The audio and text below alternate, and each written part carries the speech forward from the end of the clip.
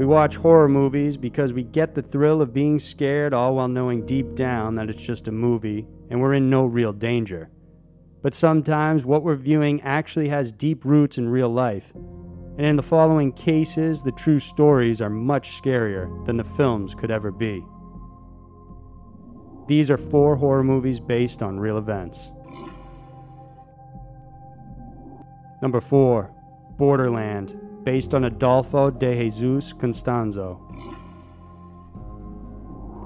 Borderland was a 2007 film by Zev Berman that told the tale of a group of American college students escaping to Mexico for spring break.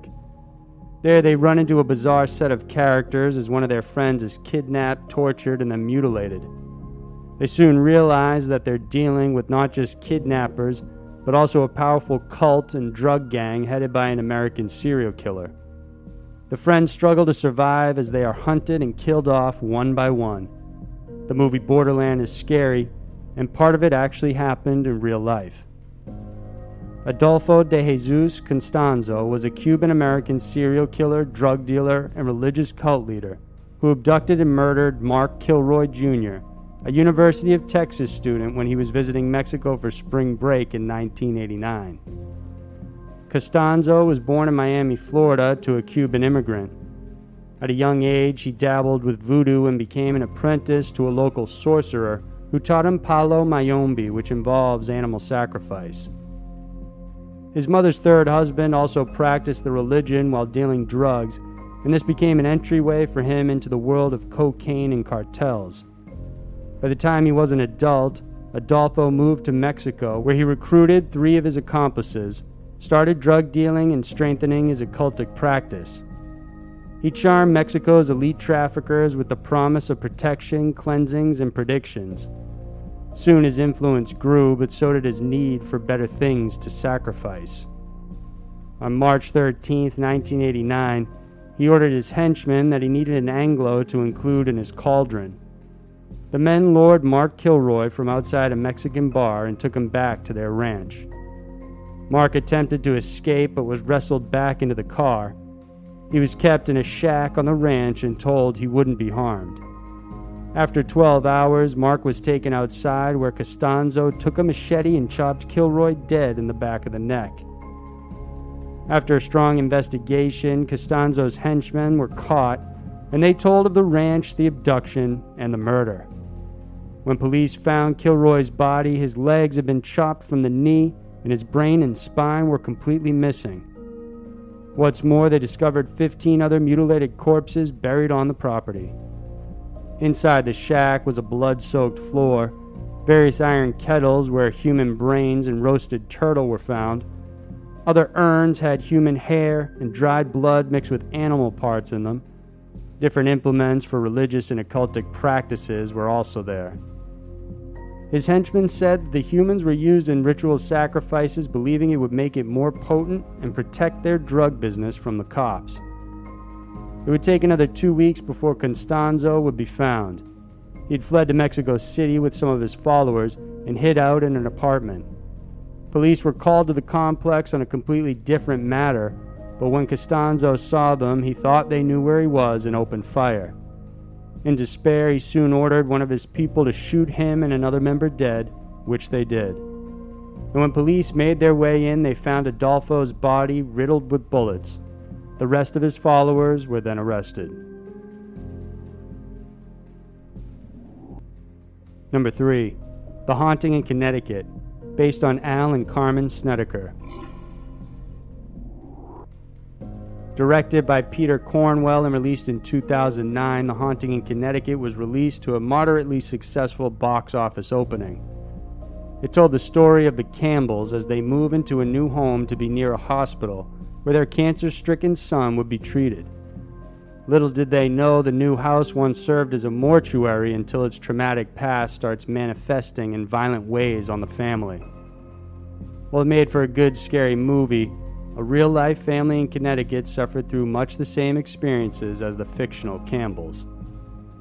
Al and Carmen Snedeker moved to Southington, Connecticut to be closer to UConn Hospital because their son was battling cancer. It was June 30th, 1986, when they moved into their new home with their young daughter and 3 sons. While exploring the house, Carmen found the basement and, to her shock, discovered old mortician tools, including a coffin lift, tow and head tags, and even a gurney. Soon they began experiencing unusual things. Their son Philip said he would see a young man with long black hair down to his hips. This man would try and talk to him every day and threaten him. Other times he would just stand still and say his name. It didn't help that Philip and his younger brother Bradley slept in what was once a casket display hall. Philip also complained of hearing voices. When this was brought to doctors' attention, they said he was suffering from schizophrenia. Soon there were noticeable changes in Philip's demeanor. He would play cruel jokes on his younger brother, even locking up one sibling in a chest and then claiming to forget it ever even happened. Carmen decided they would send him to live with relatives, and soon after that, the voices stopped. As if in retaliation, the unseen force began manifesting on the rest of the family. It soon turned its attention to a niece who lived in the house with them. One time, Carmen said she came running to her, saying, "Aunt Carmen, it's coming, can you feel it?" Carmen could see she was terrified and noticed the impression of a hand going up underneath her nightskirt. Soon the parents began experiencing strange happenings. Carmen was nearly suffocated in the bathroom shower, and in one instance the water suddenly turned blood red and smelled of dead bodies. They both also experienced being molested in the night by some unknown entity. The Snedekers couldn't take it anymore and got in touch with priests to have the home exorcised. The 2 initial priests they contacted visited the home but got so scared they left. They also contacted Ed and Lorraine Warren, as well as John Zaffis, to assess and investigate the house. The Warrens said the home was indeed plagued by demons and that the workers there were guilty of necrophilia, which is one reason for the strong presence. Carmen said that a 3rd exorcism was performed, and the priest was able to rid the home of any evil that once lurked there. Today, the Connecticut home still stands, and the current owners have not reported any unusual incidents since. Number 2. The Entity, based on Doris Bither. While Poltergeist was enjoying box office success, another lesser-known movie was released at the same time that dealt with a similar theme. Starring award-winning actor Barbara Hershey, the film was called The Entity. It told the story of a young mother named Carla Morin, whose life was changed after being repeatedly attacked by unseen forces in her home. In real life, the story of Carla was inspired from the true story of Doris Bither. Her tale also inspired the popular book by Frank De Felitta in 1978 titled The Entity, which was in turn turned into the movie. Doris had a young daughter and 3 sons living with her in Culver City. Soon after they moved in, an elderly lady knocked on her door and told her to leave the house, saying she used to live there as a little girl and that there was something evil within. While she was shocked at the warning, she did not leave. According to her son, Brian Harris, his mother also dabbled with the occult when she was younger. Recounting the events, he said that it was a horrible place to live. They believed there were several entities in the home, and the children would be pushed, bitten, and scratched on several occasions. Doris would receive the brunt of the attacks. She was raped several times, even with her own children witnessing it. And in one instance, her eldest son tried to stop it from happening, and he was thrown against the wall. These apparitions would manifest as foggy spectral beings, but their facial features would be indistinct. Doris said there were 3 entities that would attack her, 2 little ones and 1 very big one. By chance, Doris overheard 2 men talking about the supernatural inside a bookstore one day and told them that her house was haunted. Though they were skeptical, parapsychologist Dr. Barry Taff and Kerry Gaynor agreed to take a look. For 2 months, the UCLA researchers were barraged with various poltergeist activity. The lights would flicker on and off, various orbs would be caught on film, and at one point, while Doris was trying to coerce the entities to appear while the investigators were around, everyone actually saw strong poltergeist activity, followed by a green mist that appeared to take the shape of a large male. While the attacks on Doris subsided, they never fully stopped even after they moved to different houses in different states. As for the Culver City home where the attacks originated, no other paranormal activity has been reported there since. Number 1. The Girl Next Door, based on Sylvia Likens. Based off Jack Ketchum's 1989 book, The Girl Next Door, the movie of the same name focuses on the story of a girl named Meg and her sister Susan Laughlin. When their parents died, the sisters were sent to live with their Aunt Ruth and her 3 sons, Willie, Ralphie, and Donnie. But it was here when her nightmares would begin. Meg was tortured, raped, beaten, and mutilated by her aunt and her sons.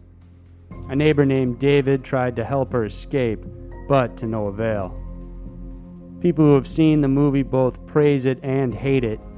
The graphic depiction of the crimes and the brutality doled out on Meg is difficult to take. Yet what's even more horrifying is that the story is actually a fictionalized account of a true story that happened to a girl named Sylvia Likens. Unlike Meg, Sylvia had no David who took pity on her.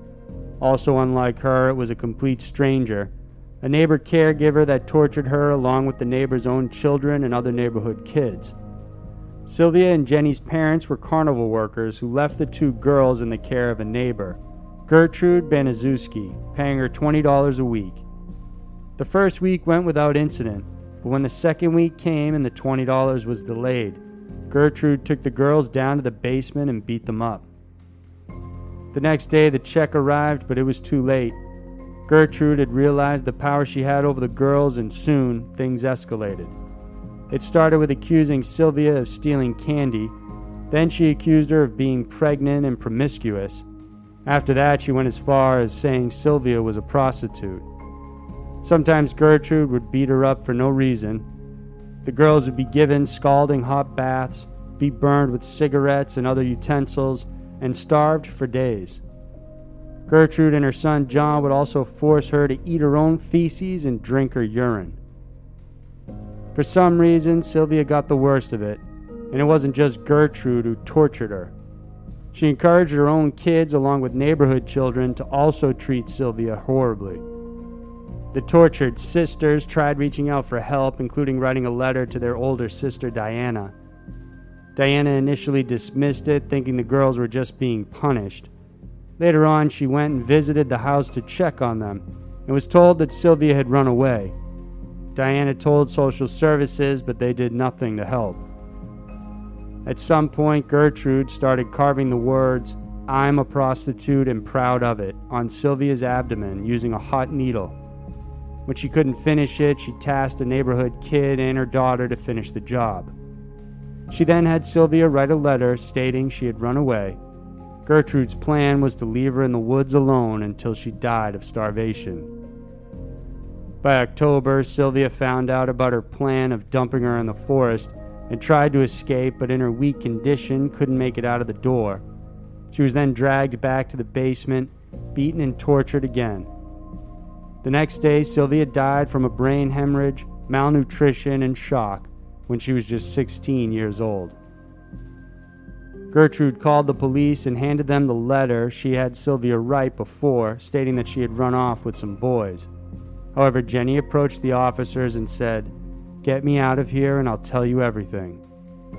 With her testimony and them finding Sylvia's body eventually, Gertrude, her kids Paula, Stephanie, and John, along with neighborhood kids Richie Hobbs and Coy Hubbard, were all arrested and charged with manslaughter. Gertrude was sentenced to life in prison, both in the initial and retrial. However, she was granted parole and released from jail after only serving 14 years. She moved to Iowa under the name Nadine Van Fossen and lived her life quietly until she died in 1990. Her daughter Paula and son John, along with Coy and Richard, also received sentences ranging from 2 to 21 years. The rest of the charges were dropped on Stephanie and the other neighborhood kids for their age and the testimony they provided in court. So there were 4 horror movies based on real events.